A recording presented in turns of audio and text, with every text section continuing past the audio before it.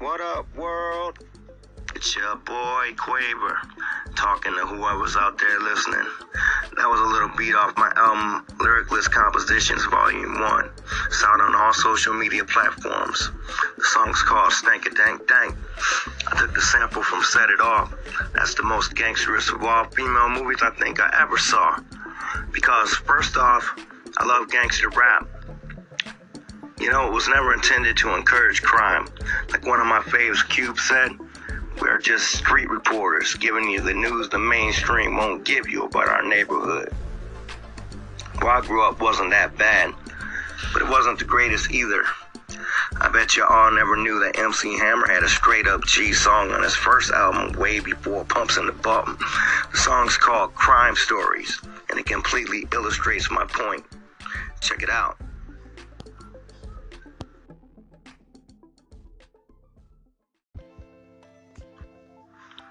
Yes, sir. No glory. Know what I mean? But you know, anybody can make a G song. I was listening to the Blue Gangster by Michael Jackson and thought, there's no way this fool could have been a Crip. But the song is dope. I know it's not rap, but let's go back and watch Mike get his tough on with Smooth Criminal and the Blue Gangster right quick. You want to hear it? Here it go.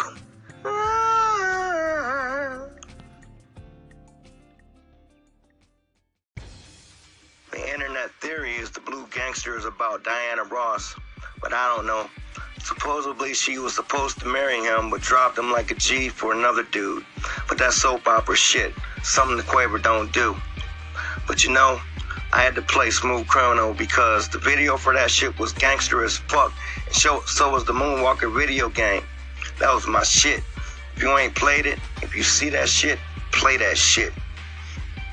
But back to gangster rap. This one's by MC8. Check, check. They got me in the streets where they don't give a damn. Somebody help me, but nah, they don't hear me though. I guess I'll be another victim of the ghetto. Just tripping. Hey, he's got that dope slang. Here it is.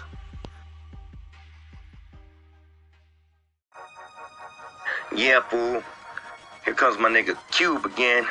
I guess he was feeling bad and thinking about the kids he illuminated to the gangster lifestyle when he made this shit. I get the point of the song, but I disagree. I don't think music can make you do anything if you're raised right and not insane. I've watched violent movies and listened to rap all my life so far.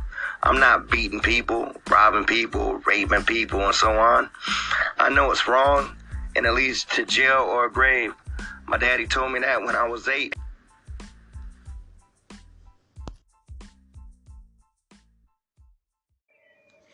That was Pyru Love off the Bloods and Crips album, Banging on Wax. The title means fighting on a recording, instead of with guns. The people rapping on this song are from the crack era in an area of desperate poverty. The music reflects their lives, not the other way around. I'm just trying to say the environment made the song. Rap music didn't create the environment.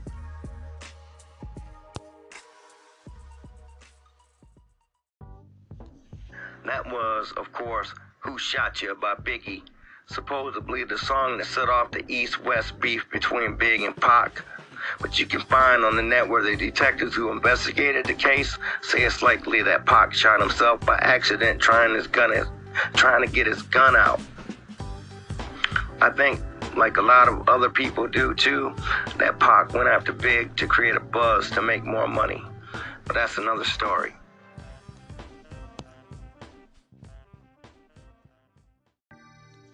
That was Snoop selling his soul to the devil in the video. If you speed up the devil's voice in the song, it sounds like Corrupt from the Dog Pound playing Satan. I don't know who that guy is in the video. You know, they made a straight-to-DVD mini movie off this song with a few other songs like Natural Born Killers. It was death shit. They say Snoop's cousin, Lil Half Dead, was in the car that murdered Tupac, and also Snoop helped to set him up. Hell, I don't know. I think the nigga's alive in Cuba. Next up is the South Central Cartel with So What You Saying off the soundtrack of the rap documentary called The Show. If you live hip-hop, You need to check that shit out. Play that song specifically for one line. It's on fuck Oliver Stone. He made colors, getting paid off, gang banging. I want my money, motherfucker. That's one of the hardest shits I ever heard. Enough said. And it's true too. People want to talk shit about the rappers making money off the gangster lifestyle. What about him?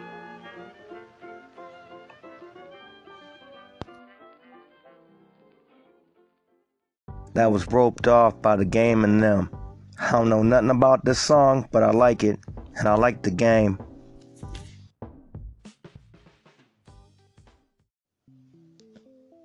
As we get ready to ride out of these gangster tracks, I'm about to play Kill 'Em All by a real G by the name of Spice One.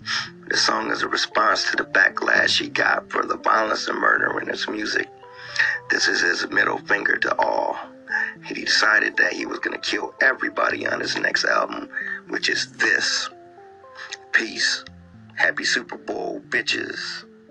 It's your boy, Quaver.